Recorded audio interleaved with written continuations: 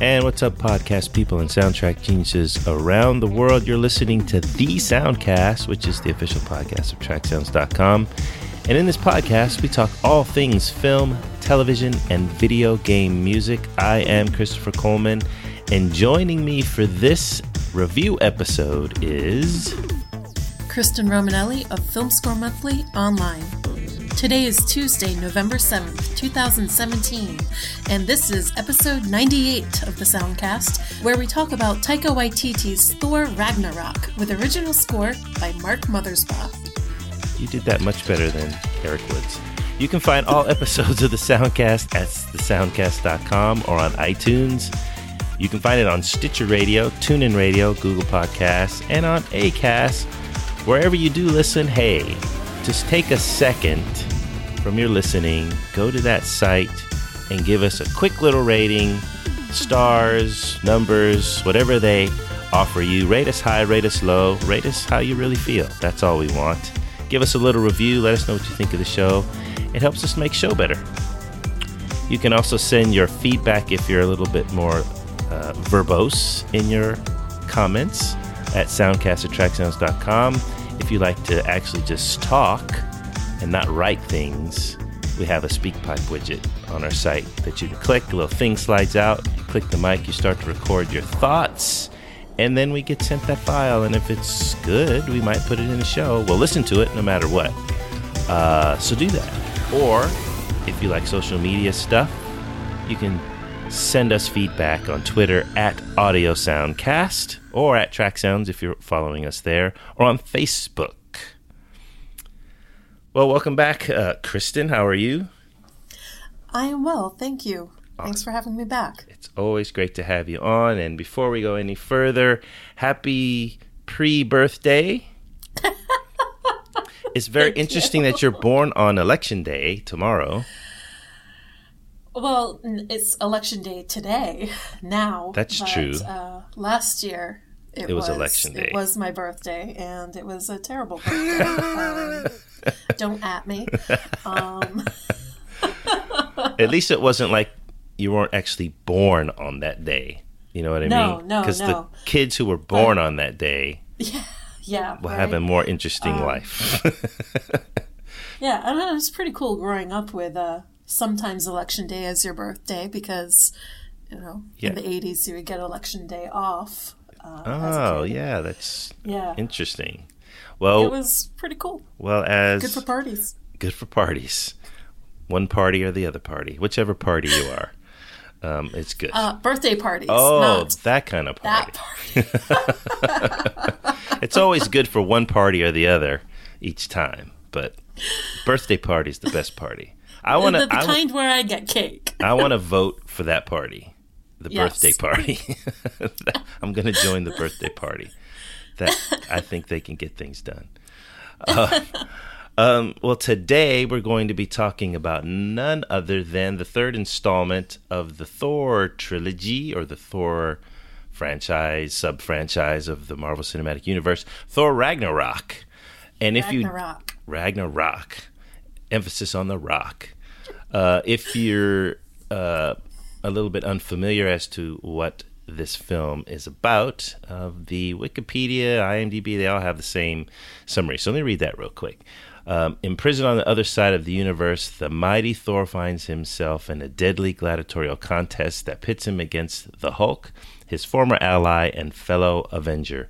Thor's quest for survival leads him in a race against time to prevent the all-powerful Hela from destroying his homeworld and the Asgardian civilization.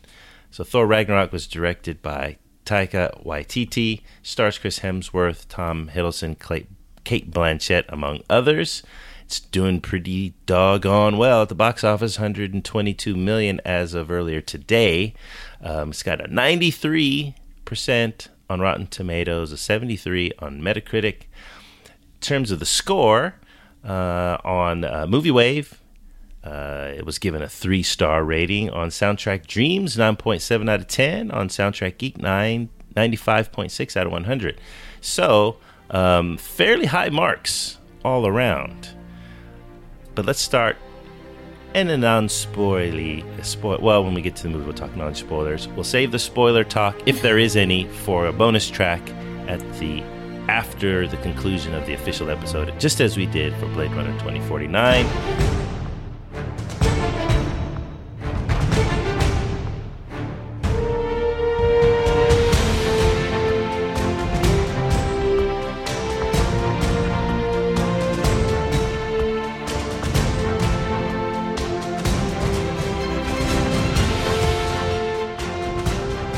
Before we dive into Thor Ragnarok, Kristen, what did you think of the first two Thor films and their scores? I think I'm in the minority when I would always say that Thor was one of my favorite Phase 1 movies. Oh, okay. I were in the minority. Yeah, I loved the Thor franchise from the start. And I really enjoyed Patrick Doyle's score. As far as the second movie, The Dark World, it made no sense to me. But I really liked the work that Brian Tyler did with that. He kind of made it very operatic. Mm-hmm. Yeah. Yeah, okay. Yeah, I like the first Thor as well. I mean, it certainly had its faults, but I enjoyed it. I enjoyed watching it. It had the humor. It was kind of finding its feet, but I enjoyed it, and I definitely enjoyed Doyle's score. It felt very majestic and very royal. And that was the element that I liked about his score the most, which a lot of his scores have that, vibe. I don't know if it's the Shakespearean thing that he brings up, but it just had a very majestic feel to it, which that's not a word I can use with too many scores these days that feel majestic and royal. But that's the perfect two words for me to describe Doyle. It really fits with Thor's arc in that movie too, because he's like this spoiled royal prince in the beginning of it, and he needs to literally come down to earth and be humbled. I mean, it is very Shakespearean, the first Thor. I mean, it's obviously set contemporary settings, but you could take that story and put it into some medieval or whatever Shakespearean era you would like, and it would work. Tyler's score, I really liked. I listened to it before I saw the film. I liked just how huge it was. Now, did Thor Dark World come out before or after Iron Man 3? After, right? After. So it kind of Tyler had set up his vibe for the MCU with Iron Man 3. Right, and Thor the Dark World was kind of a messy production. They had switched out directors. Yeah. Patty Jenkins was originally the director. Right. And Carter Burwell was originally doing the score, but then they switched up like the entire production team. Yeah. And they brought in Ellen Taylor and Brian Tyler. Yep. Yeah. Ellen Taylor and Brian Tyler. And I enjoyed the film enough. It clearly didn't. Well, I shouldn't say clearly. I think I described it before as if you took those first two movies and took the best parts, the best elements of both and combined them, you'd have a really good film. But there's just it was strong where the other one was weak, and so it came out feeling about the same, but for different reasons. The Thor films have gotten probably the most criticism in the MCU, I think, of those that have multiple movies of their own. And so Thor is such an oddball hero. It's kind of It was a challenge. Like, how do you make this guy fit into this quasi-realistic portrayal of these superheroes? Right? How do you just have a demigod just? Yeah, I'm a part of this too. But they kind of made it. It's plausible. You're like, okay, I guess I'm along for the ride here. I guess. And looking at it now, it's like, oh, that's nothing compared to Guardians of the Galaxy or Doctor Strange. We just accept it now. So it opened us up enough to where we could accept all these other cosmic, magic-y things as well.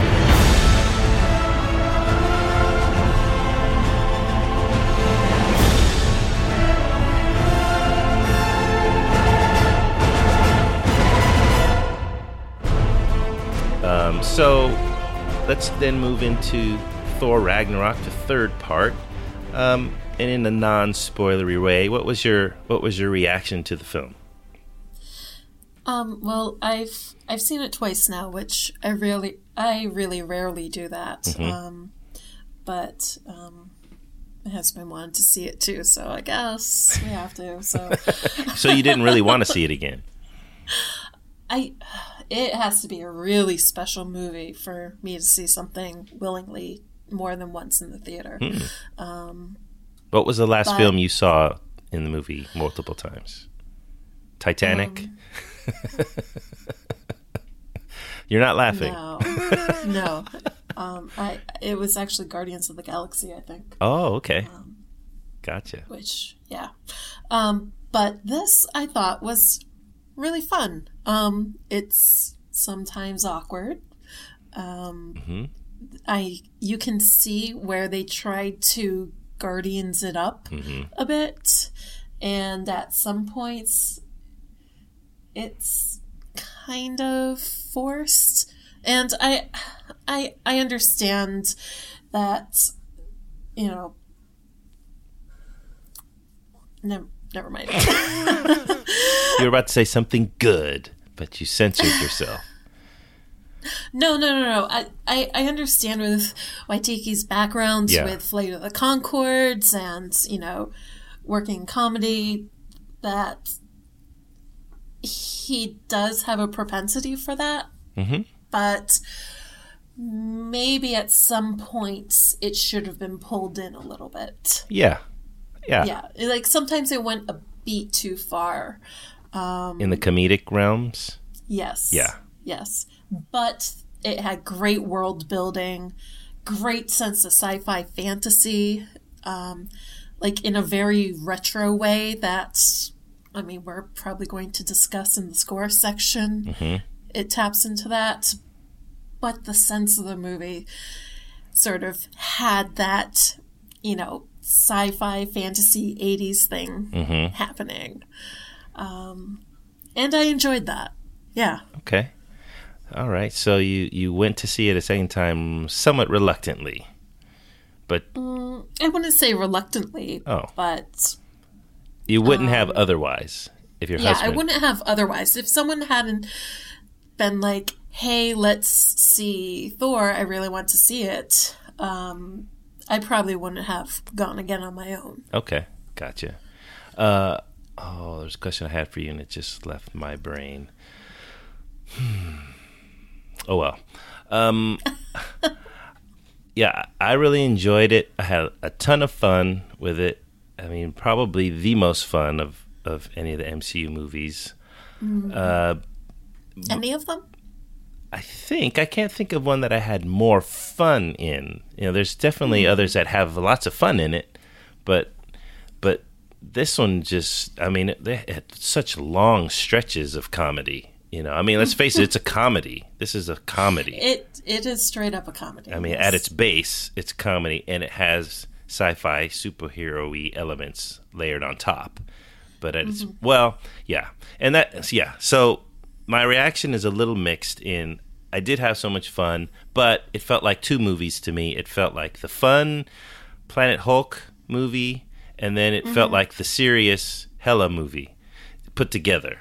And those two things felt very just forced together. The Hela stuff was a little stale to me. Yeah. And I don't know if it was my mythology geek going, wait, the Norse goddess of death is Hel, no A at the end of that. Right. And is this just like an MPAA thing to like not have to say Hel a bunch of times? Yeah, I don't know. But you're saying Hela, which makes me think of the whole, California. Wicked. She's from California. Yeah. She's the California goddess of death. Yeah, but the movie was filled with Australians and New Zealanders. It's very cosmopolitan film. They're just trying to be inclusive of Californians, okay? Can you just include a Californian every once in a while? Well, his code name is Point Break. That's true. See, it all works together. Yeah, I think the Hela story was probably the original story they were setting up in Thor Ragnarok. Because Thor, the Dark World, I think they were setting up a much darker direction for the series, and then they hired Taika Waititi, and he's like, yeah, I get it, I can do that, but I'm going to do this because that's who I am, and I'll mesh them together some kind of way. So I felt like that storyline was a little bit short-changed. I thought Cate Blanchett was fantastic. She always is, but I really liked her in this. She just hammed it up. She just completely went for it without any reservation. And I was like, she did ham it up. I just like, yeah, just have fun, Kate. It's good to see you having some fun.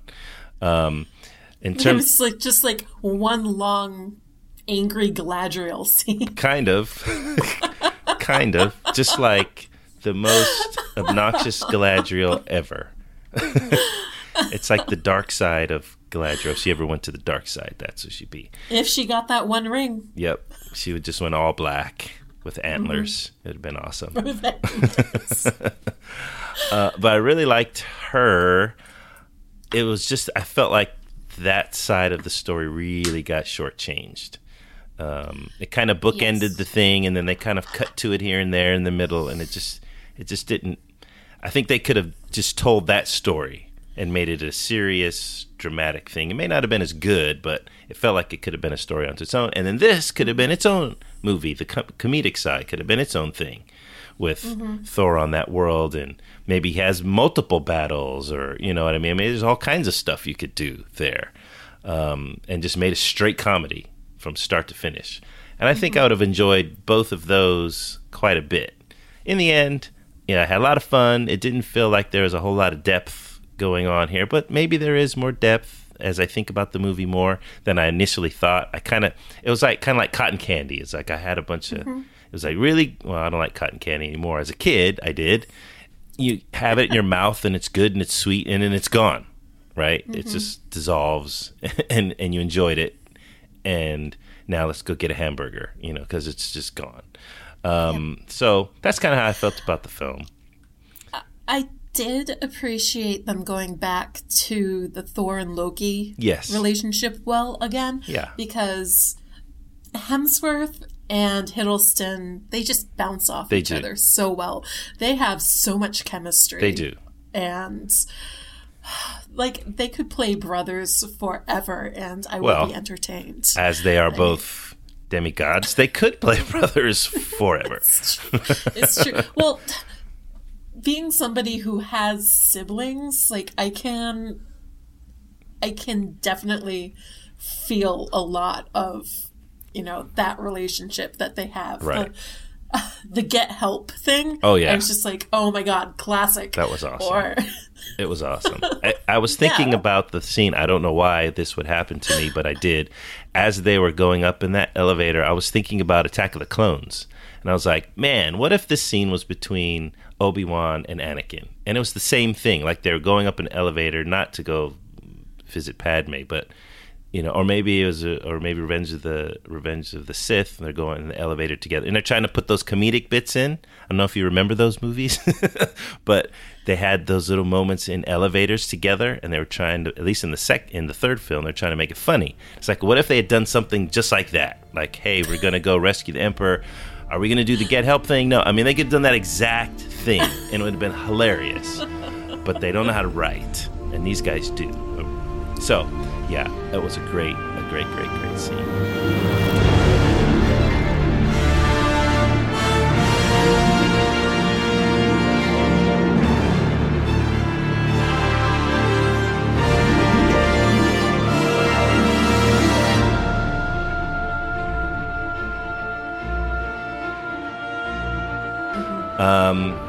Well, there's probably more we can talk about the film. We'll save that for the bonus track section. Let's move to the score itself and talk about it, non-spoilery. What was your reaction to the score, especially in context of the film? Well, for the mother's fault, I don't know. For his parts, this is a synth score I can definitely get behind. Mm-hmm. It's fun, it's flavorful, it's Devo-y, which is appropriate. There are certain places that were spotted with pop music that I cannot get behind. Even though you love the music itself, right? Even though I love the music itself. Yeah. Specifically, Led Zeppelin's Immigrant Song. Yep. Which, I mean, I love Led Zeppelin, and it was kind of cool that they used it in the trailer. Yep. Okay, but bringing it into the movie and then spotting it twice into it. Yep. I mean, that is beating a dead horse. Yep. I wonder if, because of the reaction to the trailer, I wonder if they changed it and put that in because people loved it so much. I just wonder. Here's the thing. So the way they spotted it in the beginning is exactly how the title cards were spotted for Guardians and Guardians 2, with Come Get Your Love and Mr. Blue Sky. Oh, yeah. Yeah, so that's a good point. Having to do that again with Led Zeppelin, which has no narrative context with the character Thor, other than it's about Vikings. Yeah, it doesn't work. Yeah, on a story level, it doesn't work on a music level. Same thing with bringing it back in the end. I mean, you could make an argument for spotting in that spot. Yeah, maybe. Yeah. I still wouldn't like it, but if you used it once, I probably wouldn't be talking about it right now. Maybe. It's kind of weird if that had been that isn't the only, and I don't know if this is spoilery or not, because we're not saying exactly what happens, but the fact that it's, because I didn't know it was in the film. I was quite surprised. So this is maybe kind of spoilery. I think I hinted at it at a conversation we had. Oh, you knew already, huh? Well, I had seen it before we did the Soundcast 6 episode. That's right. Yeah. I remember what you were saying now. I think I hinted at it. You did, but I didn't get it, which is kind of good because I would have been... Yeah, it is good. I would have... Way to be vague, Kristen. I was disappointed when it came on, to be honest. I was like, because it took me out of the moment, both times. Completely ripped me out of the scene.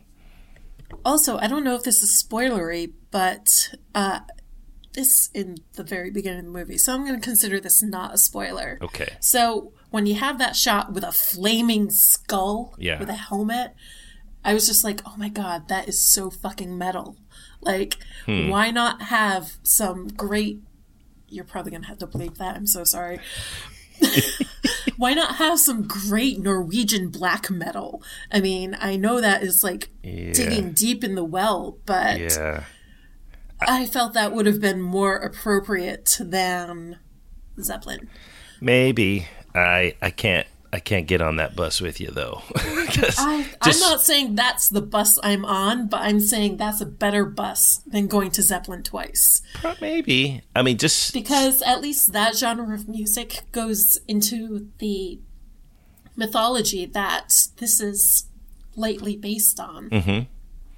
Yeah, I mean, narratively, I guess I can get with you there. Just not being a fan of that kind of music, just aesthetically, maybe it would have worked. I'm not saying go the full Dimmu Borgir or anything. See, you're already beyond me. I don't know what you're talking about. Never mind. Some of our listeners probably know exactly what you're talking about, so you can continue for their sake. It would probably, I can see how something super, super strong, super edgy would work there, because that's a pretty hardcore scene. But I was sitting there, I was thinking, oh, they used the same songs, the trailer. Yeah, I didn't expect them to do that. Instead of just really being drawn into that conflict. So, yeah, I was not a big fan of it. And as I left the theater, guess what tune was in my head? Immigrant Song. Oh my gosh. Subconsciously, I was walking out and I'm starting to go, dun, dun, dun, dun, dun, dun, dun. I'm like, wait a minute. This is not what should be in my head right now. Mm-mm. But it was. So I was disappointed with that. But hey, and it's not even on the soundtrack. So that's why I wondered if it was a late ad. You know what I mean? Like, hey, people are loving this immigrant song. Let's put it in the film. I wonder. Who knows? Oh my God, guys, people have loved Immigrant Song for 40 years. True.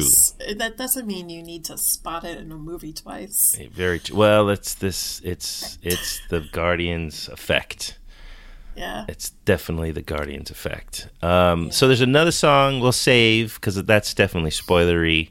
It's not on the soundtrack. We'll talk about another song that's in the film, not on the soundtrack, that I think was even a bigger faux pas in different ways. Yes. Than Immigrant Song.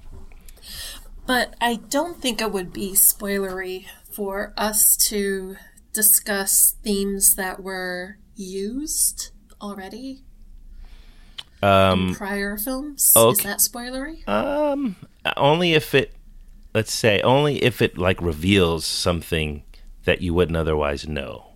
Ah, damn it, it would. It would? But let's save it for the bonus track. We'll make people listen all the way through. Okay.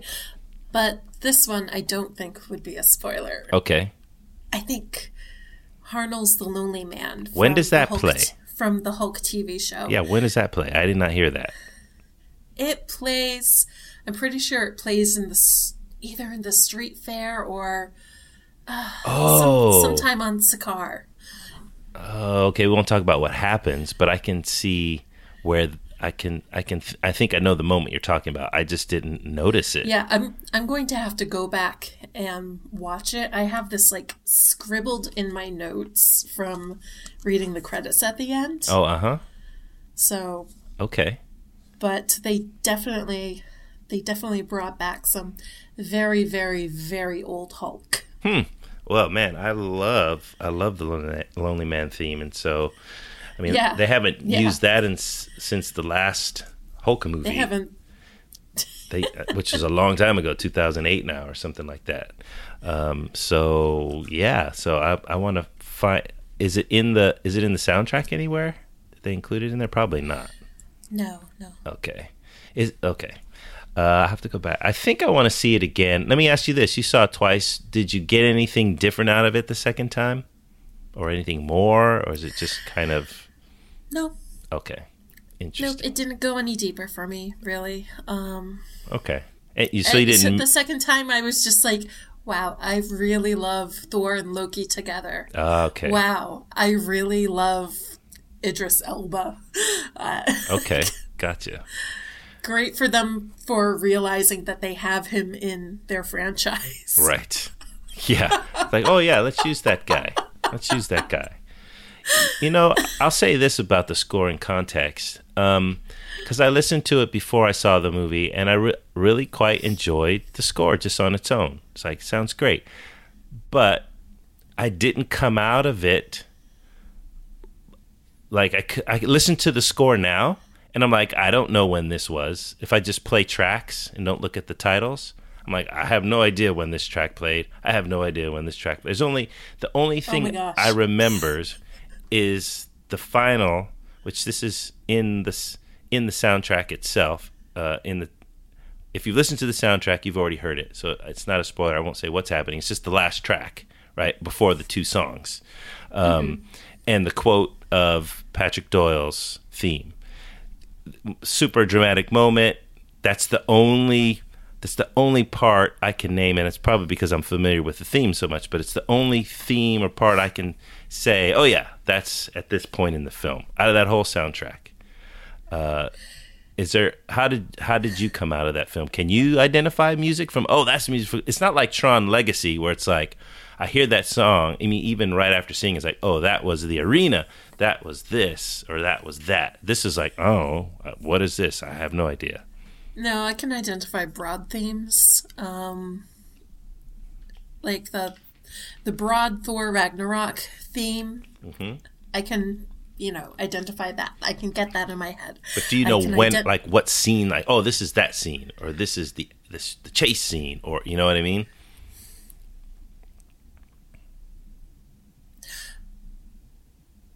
I can get them in my head for certain parts but they are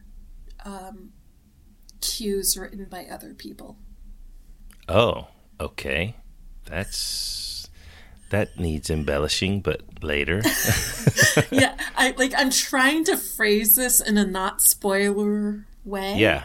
So it's a really great tease for the bonus track section. That I like. People are going to be like, skip this. I'll just skip to the bonus track section right now. Yeah. But don't do that. Listen to everything first. Yeah, but that part I'm disappointed with. Whether I should be disappointed with myself or I should be disappointed with the score or the use of the score. I don't know. But I can't identify almost any of the music in terms of when it happened in the movie. But I listened to the music. I'm like, this is cool. That sounds cool. Oh, I like that. I just can't connect it to anything, which I don't know if I should be able to do that, but I feel like I should be able to call out a couple things, you know. The album is very scattered to me. Mm-hmm. So I think that makes things more difficult. Yeah.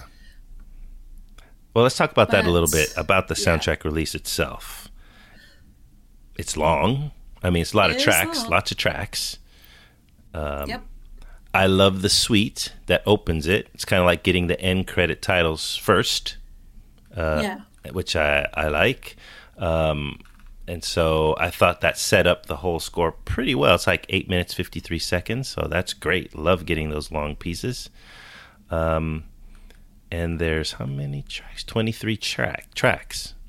Yep, it's an hour and 13 minutes. Yeah, that's a good release. That is a good solid release. And they're not just 1 minute and 5 seconds, 1 minute and 10. You've got some 4-minuters, some 6-minuters. Most of them are probably below 4 minutes, but you know, you have some longer pieces in there. And suites are always the best. I just love them. Mm-hmm. Did you listen to the soundtrack before you saw the film? No. Oh, no, I didn't. Do you typically not do that? No, typically I listen to it before I go to the film, make notes, and then listen to it again with my notes. Uh-huh. But what happened was the screening that I saw, it was in October.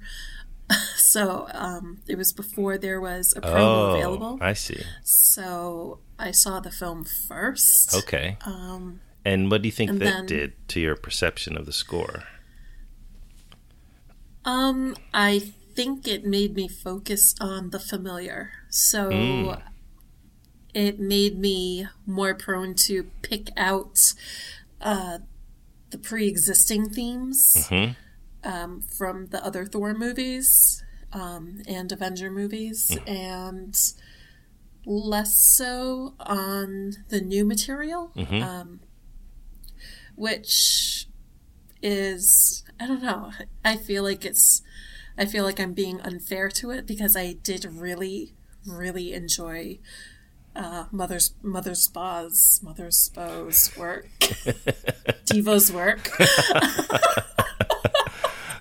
Wait, you're being unfair to it? How?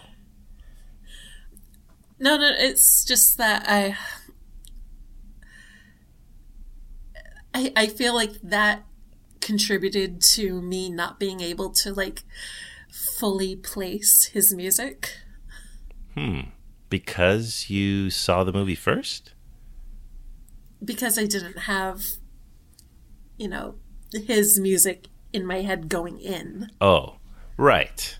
But see, I did, and I still can't place it. And you've seen it twice, right? I have seen it twice. You watched it, then listened to it, then watched it again. Watch, listen. Listen. And I listened to it several times, then went to see the film, and then coming out, I'm like, and then I listened to the score, and I'm like, I don't know when that happened. I don't know what I'm listening to now. I don't know how to interpret that because the tracks are distinctive, but somehow I don't know if it's not because there's not enough thematic material. I don't know what it is, but it's distinctive. But maybe you have to listen to it more. Maybe that could very well be true. But still, I'm thinking after as many times as I have listened to it and seeing the film, I should listen to it now and be able to be like, oh, that's this. But no. Yeah, I feel like I haven't. I've only listened to it a couple times, so. And I'm surprised it's not getting more buzz by the non-score people, because it is so synthy and, it's so retro, and I would think that people would be gobbling that up. I feel like unless people are like on a real Stranger Things kick, they might not. I think people are, though. People flip over that Stranger Things score. They love it. And it's like, okay, it's good. It's fine. Oh my God, this is an arpeggiator. Yeah, it's just that vibe. People really, really love it. And so I've been expecting more, seeing more about it. There is the article on Screen Rant that does pose the question, does Mark Mothersbaugh's score break the supposed Marvel soundtrack curse? Basically saying that this is it's a fresh score, fresh sound, and it actually has something distinctive to it that apparently has never happened before in a Marvel score, which I would contend with at its base. I think you and I would both contend with that at its base. Because I don't think there's any curse there. Yeah, maybe they're maybe not as memorable as a lot of other things, and we had this conversation 8 million times before. At least me and Eric have, and I think you've probably been in on some of those. But it's simply because they're not. And I guess this one actually pulls in themes more than maybe almost any other MCU score has done. It doesn't use them a lot, but it does reference them. I felt like it did use them a lot. This one does have much more continuity of theme than the other movies. But which I know you have a nice list. I do have a list, and that is for the second portion. Keep listening, people. Oh, okay. Egging them along. I like it. Yeah. But, yeah, I don't know what they mean about a curse. I mean... Yeah, it's the curse is that they haven't been consistent. That's the curse. Self-imposed curse, right? Ages ago when Brian Tyler did Thor: The Dark World, I think you and I both had said, like, oh wow, maybe this means there'll be some consistency across the MCU for its scores, and he's done a logo, and and then nah. That was their phase 2 and then that was over. So you got to get a new logo theme. You got to, and you bring in a new composer to compose the majority of your scores. Michael Giacchino. Use this logo twice and then go in a different direction. Yeah, very just bizarre. Very just bizarre. Yeah, but I can't say that I'm disappointed in the direction they've gone. I mean, I liked Brian Tyler's scores. I liked his logo music. Yeah. Now they've gone in a different direction, especially with this score. And I can't say I regret it. Outside of, I would like there to be more consistency across the MCU musically. But, for whatever reasons, they made the choices that they made. Hey, we'll see what Silvestri does, right? Sylvester? Silvestri. Oh, Sylvester. I'm like, Sylvester? I'm like, yes. Well, I kind of think I know what Sylvestri's going to do. And I think we'll have a great Avengers theme again. And good music, too, outside of that. But I think we're just going to get a really good reprise of the Avengers theme. That's my expectation. But we'll see. I hope he surprises me. Because this is it, right? This is the big one. And these are the big two. The big two, right? Part 1 and 2. Yeah. So this has to be the grand poobah of all of the MCU scores. It just has to be. Yeah. Infinity Wars. I mean, and he's got to pull in Doctor Strange's theme. He has to. He's got to pull in Spider-Man. He's got to pull in all. You can't not do it. We'll see. The first Avengers, he really only pulled Captain in America, which is what he wrote. Theme. So, but if we'll see. Mothersbaugh can do it, Silvestri can do it. Age of Ultron Age of Ultron brought in Brian Tyler's Iron Man theme. That's true. So. That's true. It did. And that was on a track that Elfman did. So. Oh, that's weird. That's awkward. Well, yeah. So he has to. If they don't do it for Infinity Wars 1 and 2, that will be the biggest missed opportunity of this whole entire MCU. If they abandon all of those themes, I think they will. You think they will abandon them? I think they will. Why? Because they abandoned them once, they abandoned them twice, they'll do it again. But you just This is the first time that they have brought back the Patrick Doyle theme. Oh, spoilers. Sorry. No, that's been talked. Well, yeah, it's been talked about. I talked about it on Twitter long ago when it first came out, but I guess it's kind of spoilery, and I mentioned it earlier in this anyway. So, yeah, it is the first time. It is the first time, and you're going to go through your whole list of goodies of musical Easter eggs that were in there later. But I'm like, you just, I mean, if they're just paying attention, even a tiny little bit to the fans, you see how much hubbub is going on about Justice League and what Danny Elfman's doing. You know, people are going nuts that he's bringing back these old themes. I mean, bring these themes back if you want them to be something that last beyond the lifespan of them, or last beyond the credit sequence of the film and you walk out. If you want those things to stay around, use them. And they should force him to use them. Mm-hmm.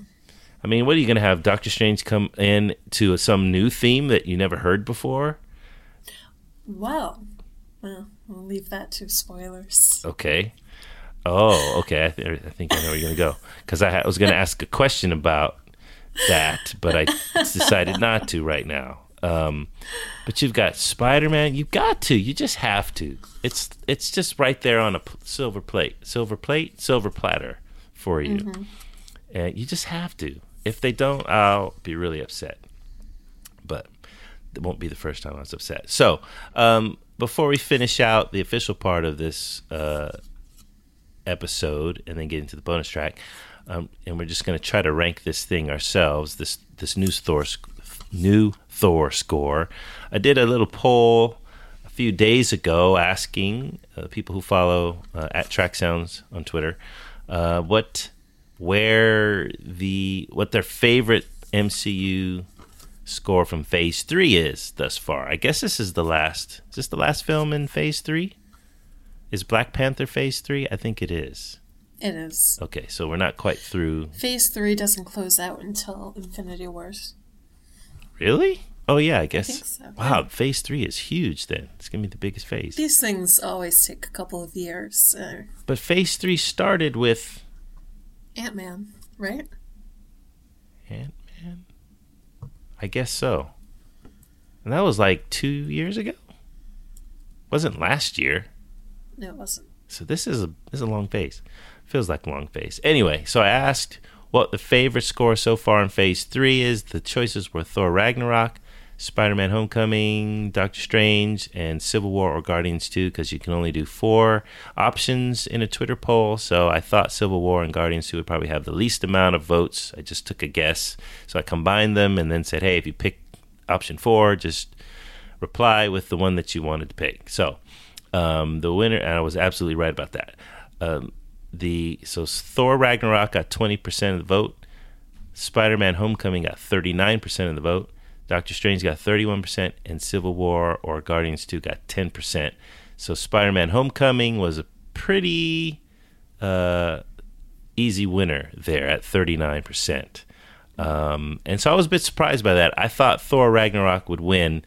One, because pretty interesting score. 2, it's the freshest on everyone's mind. So I thought, oh yeah, everyone's going to be loving it because I just had that experience of seeing the film. But no, Spider-Man Homecoming beat it by a good 19%. So that was surprising to me. So with that thought in your mind, where does this score, Thor Ragnarok by Mark Mothersbaugh, rank for you in the MCU? Or in the Thor trilogy of the 3. Let's start there. Well, Well, first of all, I'm going to rescind what I said before. Oh. Ant-Man is the end of Phase 2. Okay. And Civil War was the beginning of Phase 3. Civil War was? Huh. Yeah. Okay. So where's this rank in the Thors? That's really tough. It is. It is very tough. I can tell you my answer. It's a 3-way tie. I like them all, but for all different reasons. I guess I would do 1, 2, 3, but they are 3 very different scores. Yep. Despite what we're going to talk about later. So you would rank them as they were released? I guess so. Yeah. Okay. I mean, if I have to. Yeah. Because I think they offer 3 very different yet good reads on this character and what his arc has been. Yeah. It's hard. I think because this is, for me, it's easily the best movie of the 3, or the movie I enjoyed the most. So that kind of gives the score a little bit of extra edge. But I think if either or both of the first 2 Thor movies had been better, I would lean towards either one of those in terms of the score, which isn't really fair. I would still do 1, 3, 2 if I was ranking the movies. Wow, you like the first one better than all of them? Yeah, I do. The awkwardness and the humor in this kind of pulled me out of it at points. So, I mean, as much fun as it was, there are just certain parts that were just like really painful just to like sit through. Okay. Well, where does this Thor score rank within the whole MCU for you, if that's possible to do? Because there's 35 films? I've lost track now. God, there are too many films in this. Would you say it's in the upper half or the lower half? Say it would be in the upper third. Upper third, okay. Yeah. All right, yeah. That's pretty fair. It's up there for me. It's hard because of what I've been explaining. I like the music quite a bit, but because I can't remember anything when I listen to it, like, either the scenes weren't very memorable, or the music wasn't a good match for those scenes, or something's wrong there. But I like the music. I feel like I need to take a closer listen with my notes in order to like get a better handle on it, because admittedly, I've had other stuff going on, so yeah, sure. But yeah, but upper third, that's not bad. That's not bad. Upper third is not bad. Yeah. If I had to pick a specific slot, I'd have to see all the scores. But I would say for me, it's in the upper third too. Yeah. It's in the originality standpoint, it's way up there. Yeah. It's way up there. I mean, originality, incorporation of existing material. Yeah. What's bringing the sound of, a new setting into it, like a setting that was established in a different movie, I feel. And I feel like this is such a different style than the prior movies. Yeah. Like, none of them did, like, something that is, like, so analog, synthy. Yeah. Like, not even Guardians did that. And yep. Well, we can look forward to that in Guardians 3. I feel like if you take the neo-synth scores that have recently come out, so Blade Runner versus this, I feel like this is the way to do a neo-synth score and have it be interesting. Yeah, but you can't do this for Blade Runner. No. I'm not saying do this for Blade Runner, but I'm saying, as a listening experience. Oh, okay. Something that's, like, interesting to listen to. Yeah, I guess so. I still call the Blade Runner score, 2049 score, a very effective score. I haven't listened to it in the last few days, but I do listen to it on occasion, and I would listen to it more had I gotten the CD I ordered like a year ago, I can't remember now, but it hasn't even shipped yet. And the movie's not like even in the theaters anymore. It's like, oh my God. Really? Can you not send me the CD I bought a long time ago? Get on it, CD people. Yep. At least that's the good thing about doing, you get the digital download when you buy the physical, because otherwise I'd have nothing. And I guess it's on Spotify, and I guess it's been released elsewhere already, but still. I'm still pro Blade Runner 2049 score, and I'm definitely pro this too. But I certainly can identify when I hear tracks from Blade Runner 2049 where they occurred within the film, even though they're less lyrical and less of lots of stuff. Yeah, I guess that's not fair. I mean, you wouldn't compare like a John Carpenter score against a Craig Safin score, so that was not fair of me. Only a really old soundtrack person would make that comparison. Oh man, my birthday's not till tomorrow, man. well, we round up at this point in time. You've crossed the threshold. Okay, well, I think that's going to wrap up the official part of episode 98 of the Soundcast. If you're caring about our spoilery thoughts about the film and Kristen's list of thematic Easter eggs found in Thor Ragnarok, you're going to want to stay tuned for our bonus track segment after the official close. But to officially close us, Kristen, how can people find and follow you online? The easiest way to find me is on Twitter. My handle is KB4Now, KBFORNOW. And you can find Film Score Monthly online at fsmonlinemag.com. Also on Twitter, FSM Online Mag. We have the we have the November issue coming out soon, so keep an eye out for that. So you can follow the Soundcast on Twitter at Audio Soundcast, or use our email address, soundcast@tracksounds.com. If you'd like to follow all the soundtracky stuff that I like to tweet, you can do so on Twitter at TrackSounds. We also are on Facebook too, and if you want to follow me personally for some strange reason, you can do that at C. Coleman on Twitter.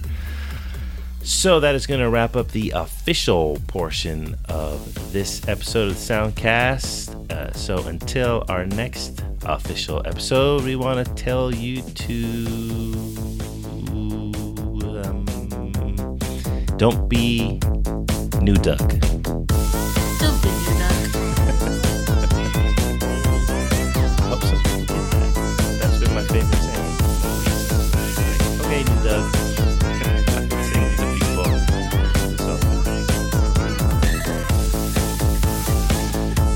They're like, what are you talking about? I'm like, you'll find out eventually. All right, let's get into our bonus track spoiler talk for the film and the score. All things are open to be discussed now. Let's start with your list from the score. What are the themes and motifs you found referenced? This is a growing list. It is very preliminary, I suppose. Okay. You think there's more? I think there's more. Okay. I heard you and I were talking a little bit about a couple other possibilities before we started recording this, and we haven't confirmed anything. Mm-hmm. So there might be more. Okay. Were you going to say something else? I was, but I'll wait till you do your list. All right. So you sound hesitant. No. I'm just trying to find like what order to do this in. Oh. But so themes from Patrick Doyle's Thor and Brian Tyler's Thor: The Dark World and Avengers: Age of Ultron came into play in Thor Ragnarok. Where was Age of Ultron? I will get to it. Okay. Oh, you're just giving us the summary first. Now you're going to dive into it. I'm giving you a summary. Okay. I'm giving you a summary. Now, for Patrick Doyle, the Sons of Odin / Thor theme, that was all over the place, as far as I could hear. But also, I think this is a question mark. I have to go back to check on it. But the Earth to Asgard music, I'm pretty sure I heard that coming into play as well. But speaking of Asgard, the Asgard music written by Brian Tyler was used in Thor Ragnarok. Really? Where? As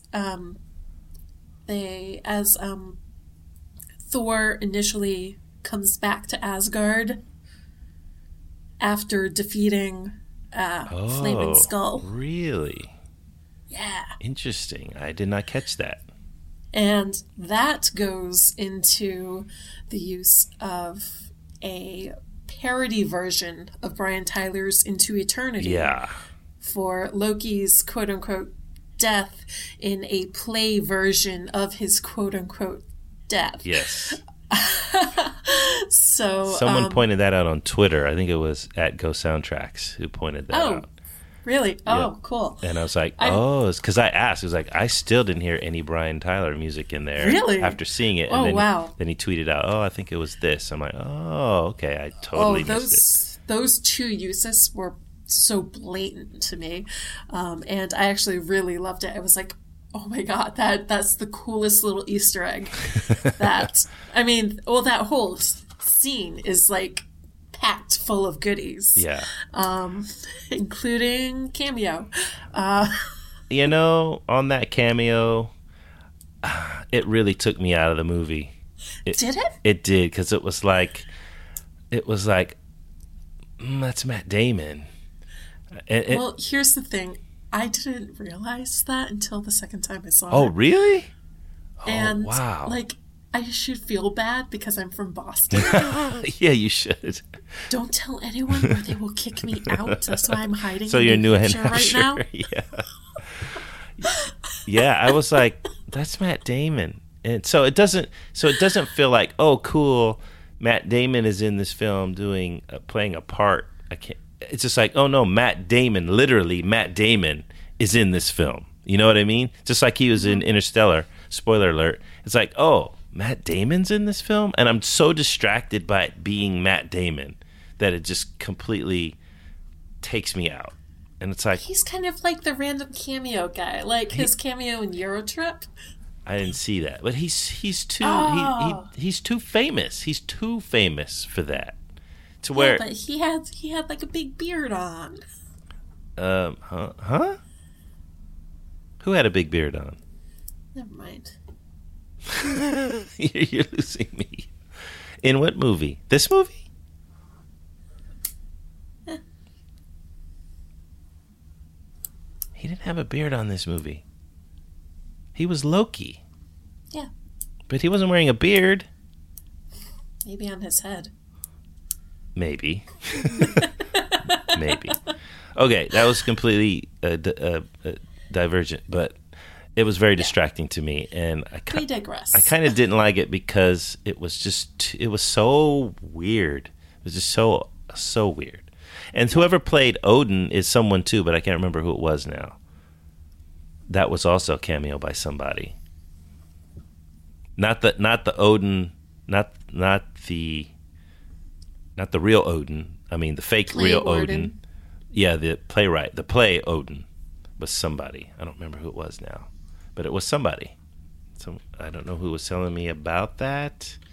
I'll look it up later. But yeah, it was somebody. It wasn't like a Matt Damon type person, but it was another, I guess, known actor. Anyway, more Easter eggs. Oh, wait.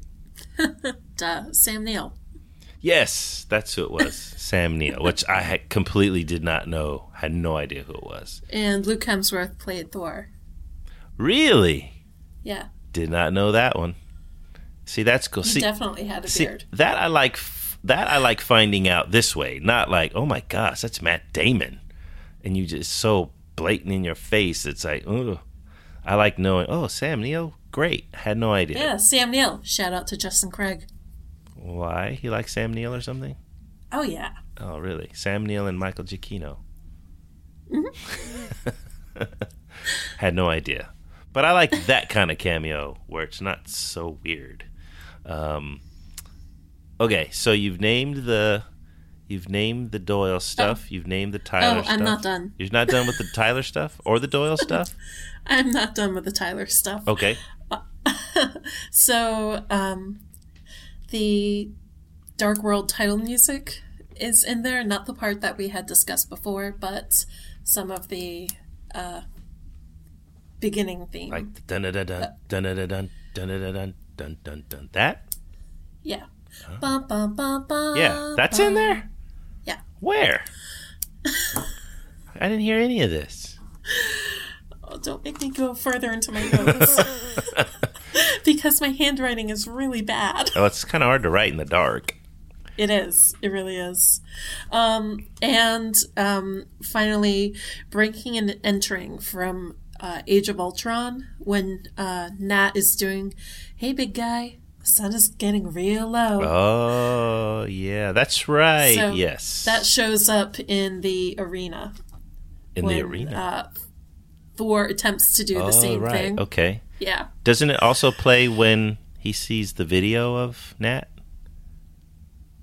I think part of when he is in the jet plays, but I'm going to have to confirm that. Okay. So you have to see it a third time, in other words. Probably. So you really love this film, you just don't want to admit it.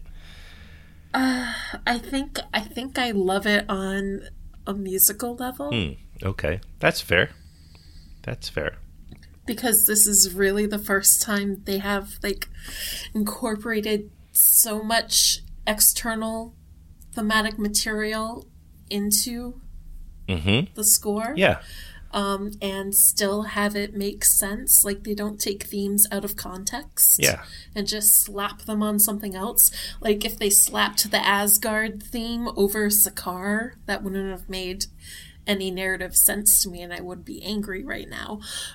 And Sakaar was the big dude. No, Sakaar is the... Oh, that's the junk planet. That's the junk planet. Yeah. No, that wouldn't have made sense, no. That's Planet Hulk. Right. Okay. Yes. Yeah. Yeah, of course, I would have been like, what are you doing? Yeah. Yeah, wouldn't have made any sense. I still wish someone would bring back Craig Armstrong's Hulk theme. That would have been awesome. Oh, yeah. That would have been awesome for him to come out of that gate with that theme. That would have just been fantastic. But no. Although other themes, there were bits of James Horner's Danger motif in Asgard is a People. What? Yeah. Come on. Listen to Asgard is a People. You'll hear little bits and you'll be like, oh my god, James Horner. But no, that's not really James Horner. It's really, It's just accidental, though. Classical. Classical? What do you mean? His motif is actually the beginning of Rachmaninoff Symphony 1. Oh, right, I've heard that before. Okay. Yeah. Maybe he was making a little homage. Yeah. Especially since, that was sort of a space battle thing that he used in Wrath of Khan, and this was sort of an alien battle. Yeah. True. I'm not saying it was a direct homage or anything. Yeah. No, that would be nice if it was. It's kind of like a little... That sounds like James Horner. Yeah. Aw, James Horner. I miss James Horner. Yeah. Okay. Did not pick up on that one either.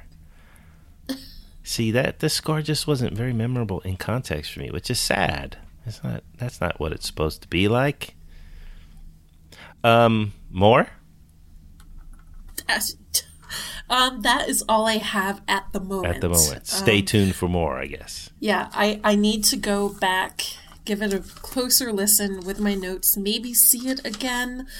But I thought this was really, really richly assembled, with the exception of the Double Immigrant song. Yes. And you want to talk about the next thing? Yep, Pure Imagination. Pure imagination. That should not have been in this film. There is zero context for Thor to know that or have any experience of that. There is zero context for the Grand Master to have any narrative knowledge of that or any use of that, or for them to have it in that weird tunnel thing. And also, that is not the music that was used in the tunnel in Willy Wonka and the Chocolate Factory. Oh, so good point. It is a complete non sequitur. And I took that as diegetic music, right? I mean, he's hearing that. It's not we're not hearing it. He's hearing it. Yeah. It would be even more of a non sequitur if it was supposed to be non-diegetic. Yes. I mean, yeah, very true.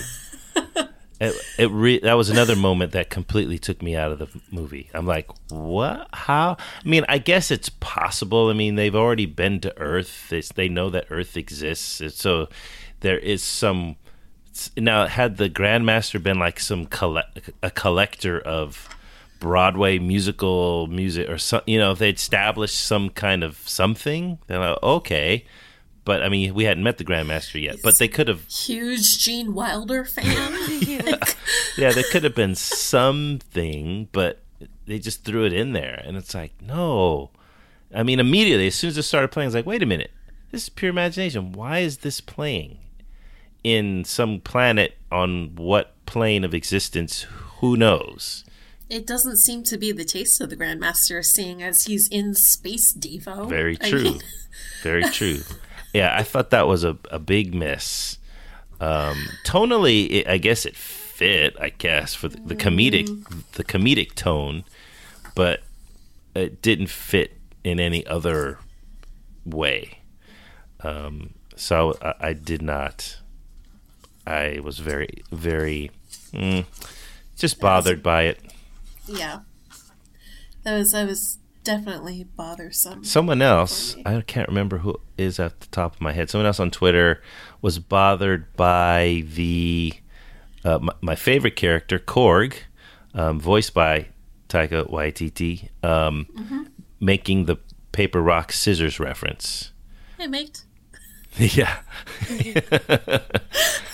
They didn't feel like that was right either. That was completely, and I'm I can let that go. That's kind of. It was hilarious. Light. I mean, yeah. And I did think like, well, how would you know about that? But I didn't care because it was so funny. Also, I really liked. I don't know if this was on purpose, but he goes, "Hey, over here! I'm a pile of rocks. I'm a thing," and I was like, "Oh my god! I'm a thing! Fantastic Four! Nice." I did not catch that one. That's good. I was like, they finally got Fantastic Four into the MCU. Very, very sneaky. Somehow. Very sneaky. He was my favorite character. Oh, man. That guy was hilarious.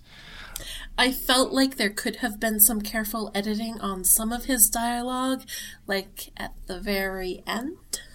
But the whole, we can rebuild. This will become a haven for all aliens. I felt that could have been cut and wouldn't have lost anything. Yeah.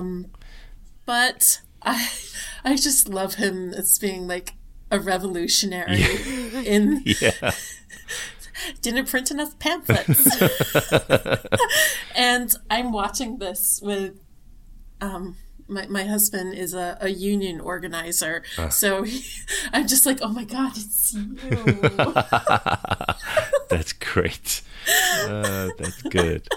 And I could just see a whole film with, if that Planet Hulk part had been its own film, and just having more of Korg would have just been so awesome. I'm glad he didn't die. Yes. I was thinking, they've got to make this. They got to make something hurt, but there was no stakes in this movie. As huge as the ending is, with the destruction of an entire planet, I felt nothing. I was like, oh, well, there goes the planet. Because I'm like, so you got every single Asgardian onto your ship? That's not big of a ship. Heimdall was working to gather everyone anyway. But the whole planet on one ship. It was more like a disc. What was more like a disc? Asgard? Oh, that's true. It's flat. But still, you got the whole disc of people. It's like a little floating city. It's pretty big. And that spaceship's not that big. Presumably some people died. Well, they sure didn't make it feel like anyone died. They just kind of like, we got who we got, let's go. I mean, important Asgardians lived. Say that again? No, I'm kidding. Oh, God. I didn't. I'm a terrible person. All I heard was Asgardian lived. All the good Asgardians lived? I said the important. Oh, the important ones. It was just like, I just kept thinking, is that all the Asgardians in one little ship? I just kind of didn't buy that. And I didn't feel for any of them. I'm like, oh, well, your whole planet just blew up. And I didn't care. I mean, it was spectacular, but it didn't feel like even Thor felt any loss. It's just kind of like, as he makes that statement and has that revelation that, oh, it's not a place, it's people. It's a people. Well, yeah, but some people are connected to their homes. And when they lose their home, it's a sad thing. Yep. I don't know. I sort of felt it did to a refugee. Oh, yeah. Analogy a bit. Sure. A bit. But it's like telling them, don't worry about leaving your land, because you are the land. You're that place. Yeah, I can see how that's problematic. Yeah. Don't worry that it's been shattered by a hell beast. Yeah, it's, you're that place. So get on the ship and just wander around space. It's the same. It's going to be the same. But now, do you think Hela or Hel is really dead? She can't be dead. Right? Because isn't that who Thanos is like after? Isn't that who Thanos is wanting to impress? Is it? I thought that was the arc, is that he's trying to do all of this to impress her. Oh. I thought that was the story they were setting up. I have no idea about that. I'm sorry. It'll be a waste if she's just gone. I mean, that's kind of what the Thor movies do, though. They have disposable villains. Yeah, but except for Loki. Natch. Yeah, and she's the same. She's just as powerful as, if not more powerful than Thor. So why? I mean, keep her around. Bring her back into Infinity Wars. It would make sense. Have her and Thanos, and I don't know who else will be on the baddies team, but yeah. Well, it does raise the question: can you kill the goddess of death? Yeah, exactly. I mean, it did look like she got disintegrated. So it's like, oh. True. But I did not think she was going to die. I was just sure. It kind of looked like Loki died in Dark World. That's true. In a more traditional way. Yeah. But we didn't see him get disintegrated. Yeah, that's true. Maybe that's how Asgardians die. They disintegrate. It seems to be. That's how Odin died. Though Loki isn't Asgardian. Oh, really. That's true. He's a frost giant. Yeah. That's very true. But yeah, Odin just dissolved into nothing. So I guess that is how they die. This little baby icicle. He just melts slowly over the millennia. He does a reverse Groot. By the end, he's just a little animated icicle. That would be pretty awesome. And they'd sell a gazillion toys. So anything else to talk about this film or score, spoiler-wise? If you guys ever wondered what Hulk's butt looks like, you'll find out. Yes. I'm glad that's all they showed, because I was like, how far are you guys going to go? Because this was a little more violent than I thought it was going to be. I mean, it wasn't bloody or gory. I said burned in Thor's mind. Yes. But I mean, dudes getting impaled, and I was like, wow, it's surprisingly violent. Not bloody, but violent. And here you have, Hulk has presumably killed a whole bunch of people over however amount of time has passed for him on this planet where time is wonky. Yeah. And, I mean, Banner doesn't know any of that, but... Right. Poor Hulk. Hulk always Hulk. He was great, though. I did love him in the film. And I don't know why people say that. Ruffalo was a great. Why there can't be a Hulk movie? This is why they can't make a Hulk movie. Of course they could. I mean, they made one, and I liked it. So I gristle at that, if that's a thing that a person can do. Whenever I hear someone say that, oh, this is why you can't make a Hulk movie. It's like, you can. They did, and it was fine. Twice. Well, the it first was fine once. Yeah, the first one was horrid, but you could so easily make a Hulk film, especially even if the Hulk is in it most of the time, as long as you have good characters around him. Did Valkyrie have a theme? I don't know if that was her name, but that's what I'm calling her. Well, she didn't have a name other than Scrapper, whatever number it was, and then you're a Valkyrie. So she's just really referred to as Valkyrie. Okay. I don't know if she's a real comic book character, too. Yeah, she is. Okay. This has nothing to do with the Ragnarok storyline in the comic books, by the way, people. Just like Civil War had little to do with the comic book Civil War. Yeah. In the comic books, Ragnarok is the clone of Thor. Oh. Yeah. So that is very Clone? different. Come on. So they do cloning in Asgard, or someone else clones him? He's cloned during Civil War. So weird. Yeah. Now, someone said there is a Beta Ray Bill Easter egg or reference in this film. Is there? That's what I heard. I don't have any idea where, when, how, who, but that's what they said. Which maybe he's just in the crowd somewhere or something. I don't know. Maybe. Maybe. I mean, you could hide a ton of Easter eggs in that crowd. Absolutely, you could. I'm sure there's just tons of them. Man, the world building they did with Sakaar and, the whole sci-fi fantasy thing, it really ties in what they had been doing with Guardians of the Galaxy. Yes. And building this whole extended weird galaxy. But here's the deal. Here's my problem.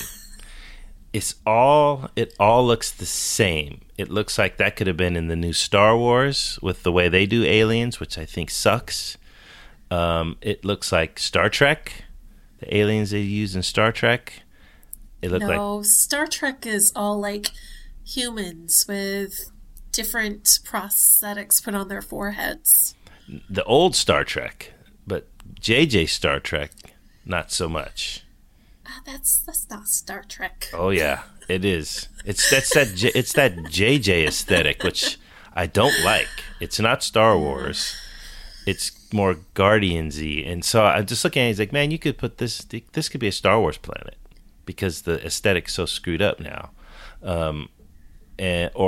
or Guardians, which I like. It makes sense because it is in the same universe, but it's not in the same universe as Star Wars, and I don't want to be thinking about. I thought of Rogue One and the aliens they had in Rogue One.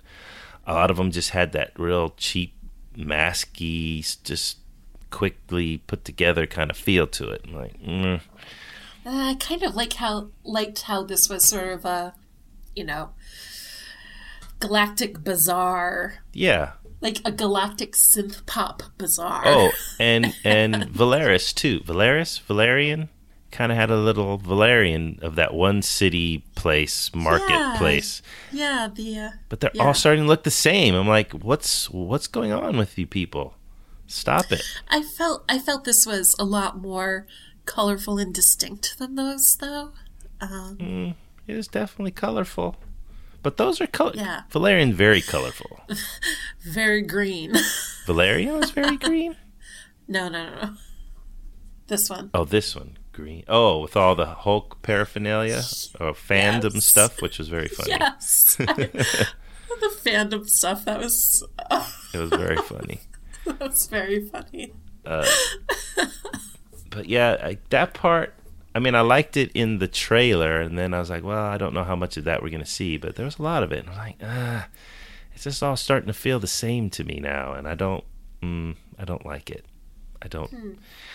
I don't know. Maybe it's just the new sci-fi aesthetic that everybody's just going to do now because that's how we do sci-fi. But it's... Well, for how many of these has Weta done the effects for? I don't know. Because, I mean, I don't know. I'm wondering if it's... They ain't doing Star Wars. No, that's... Come on. But see, now here's part of it. The lead designers for that now, while LucasArts or Lucas... What the heck are they called? Industrial Light and Magic are going to be doing some of it. A lot of it's being done by JJ's production team, group, company, or whatever it's called. And that's why the aesthetic changed for Star Wars The Force Awakens. And I was just like, oh, that's why. Because it didn't make sense. Like, this feels like a different place. Yeah, I was wondering how much crossover of artists there might be. Could be. So maybe it could be, people working in the same camps. Could be. There being some crossover of ideas of what, the galaxy looks like. Could be. But come on. I mean, really? Just pick something that doesn't look like something else, right? I don't know. I felt there was something distinct about this iteration of it. It's like a variation, but they feel too related. Like before... It's like a more carnival-y variation, though, and I really dug it. I guess. But I guess. It just feels like it could be... Like you could jump from Jakku... It's your turn to say it's complicated. It's not complicated. It's too simple is the problem. They look too related. They look too related for me. So at first I liked it, and then the more it went on, I was like, oh, this kind of feels a little too samey for me. Because you could do any billions of different design styles, but they're just all kind of merging together. But that could just be me. I don't know. Anything else? I'm sure there's a ton else we could talk about, but I can't think of anything right now. Yeah, I think we've covered the big points, that's for sure. Enough with the Led Zeppelin. Enough with it. Until the next Guardians film. They'll have to pull something in there. But I hope that trend, I loved it in Guardians, the Volume 1, a little bit too much in Volume 2. Here's one thing I want to say. This score, I thought, even though Michael Giacchino did the score for Doctor Strange, this score kind of delivered a little bit more of the vibe that I thought Doctor Strange was going to deliver. But because of that first track they released, the mystery of whatever, the last track on the Doctor Strange, with that 60s vibe and the harpsichord and all of that, kind of had that quirky kind of feel. And then the rest... They didn't use any of Giacchino's Doctor Strange music in this, even though... Right. We are in the spoiler section, so, yeah. Stephen Strange shows up. That's all Bach, I think. Okay. Now, yeah, but which is all the harpsichord. Right. Well, that's smart because that's the thing that I remember from Doctor Strange. But I thought the Doctor Strange score in Doctor Strange itself was going to be a little more like what we got here in Thor, not the 80s synth, but the quirkiness of it all, more than the big. Which I like the score, but I thought we were gonna when they released that first track from Doctor Strange, it was like, oh, this is gonna be really different, and I loved it, but really didn't get that too much in the Doctor Strange score. So this kind of went to the next level on that quirky, and obviously with an 80s vibe to it. Yeah, this definitely had like a real sapphanness to it for me. Sapphanness. Yeah. And then when you get to the big orchestral stuff, which seems to happen in the more dramatic moments and more of the Hela stuff. By the way, I wish the the scenes, the flashback scenes weren't flashback scenes. I wish we got to see that all play out, because in the trailer, those were the moments I wanted to see the most, like when the Valkyries were fighting Hela and all of just that shot. Just, man, I was like, that's what I want to see.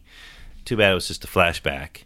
But yeah, it seemed like they saved all the dramatic music. It was very exposition heavy. Yeah, it was. Oh, speaking of action, that was another thing I did want to say. I'm not a fan of the fight sequences that they're doing where it looks like a video game. Oh, God. It's like all animated, yes. And it's really distracting. It's terrible. I don't know if you saw it in 3D or 2D. 2D. I saw it in 2D. 2D. And, God. So lazy. It's, guys. I mean, if it looks better in a video game, then it should not look like this on a screen in a movie. It's just lazy. Do stunts. Just do stunts. Ever since Matrix Reloaded, although I loved that scene so much, I didn't care that they all looked fake, because at least you could tell what was going on. They didn't try to hide the person, or especially their face. But here they're just hiding her by whipping the camera around and spinning everything around and having too many people. And then when you do look at them, they look like Gumby. Yes. It's weird. Yes. It's so weird. Yes. It doesn't even get to Uncanny Valley because you're just like, that is not a person. Right. Yep. I don't know why they continue to do it. I guess because most people don't seem to mind it and they think it's cool. But it is not cool, guys. If the choreography isn't special, I mean, yeah, you probably couldn't do those exact shots any other way. But it's like, just get a fight choreographer, and then just bring in the CG when they do something that's impossible. But we got to have more reality in it. Yeah, I mean, we have great cinematographers. Mm-hmm. There are great choreographers. Yep. There are great trainers and stunt people. Yep. But now they can just say, we'll just come up with whatever we can think of. We'll tell our conceptual designers to do something, and then our CG artists or motion capture, or however they're doing it, and we'll just do it on the computer.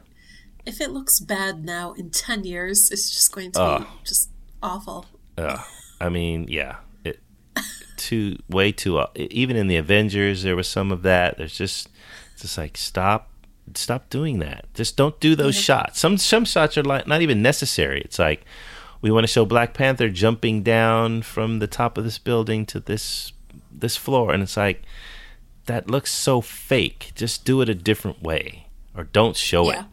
Just don't show it. Save yourself some CG rendering time and just cut to him on the ground. Mean, if you watch something like Daredevil on Netflix, there are some really fantastic, practical, choreographed fight sequences. Yeah. And if you do something like that on a cinematic level, I think that would be much more impressive. Oh, for sure. I mean, that's the only thing I'm not looking forward to in Black Panther, because that's all it is in the whole trailer. It's just like CG Black Panther. And it's like, it just doesn't look, I'm not convinced even a little bit. But I'm like, whatever, I want to see the story. I want to see what happens. Action. I really want to see Black Panther. Say what? You do? Yeah. I think it's going to be awesome. But the action is going to be Marvel CGI action. It's already clear that that's what's happening. So, whatever. But I'm with you. I wasn't with that scene.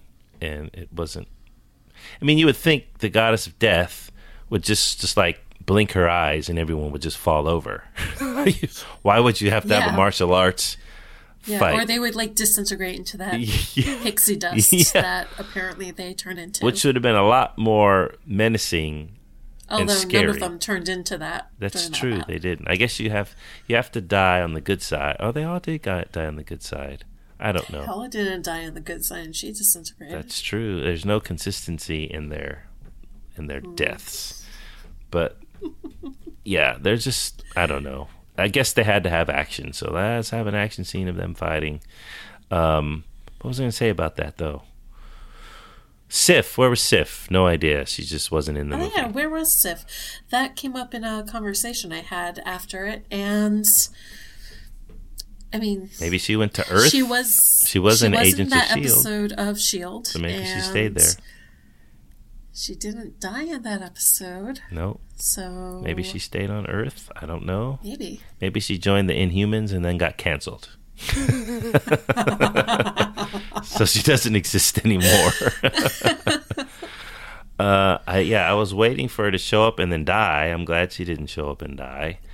Because she killed the rest of them. Warriors 3. Yeah, they just got toasted. Did they even have a line other than "Oh no" or Zachary Levi shows up for like all of 3 seconds. Yeah. Just toasting those people. Oh God. But there was something else I was going to say. Doggone, I can't remember. Oh well. I think we've done a fair job of scouring this film for talkable talking points. Yes. So we'll wrap it up there. Kristen, thanks again. Thanks for your list. Thank it makes you. me want to go back and watch the film again and pick up on more of these little hints. I just love it. Just movies like this that let me pick it apart on a musical level. Mm-hmm. It's just such a fun little Don't get puzzle. to do it very often, that's for sure. I know. I mean, Star Wars, Lord of the Rings, and this could have been that the MCU as a whole, if they wanted to, but no, they didn't want to. Nope. So anyway, we hope you all enjoyed this conversation about Thor Ragnarok, this bonus track. Let us know what you thought of the film and the score. Which of the Thor films or scores you like the best? What did you think of Mark Mothersbaugh's approach? Was the score memorable to you outside of the film itself? When you listened to the score, didn't you remember specific scenes? Let us know. We've given you all kinds of ways to contact us, so just rewind if that's how you do these things, and find those ways to contact us. So thanks again for listening to the bonus track, and we'll see you or talk to you in the next episode.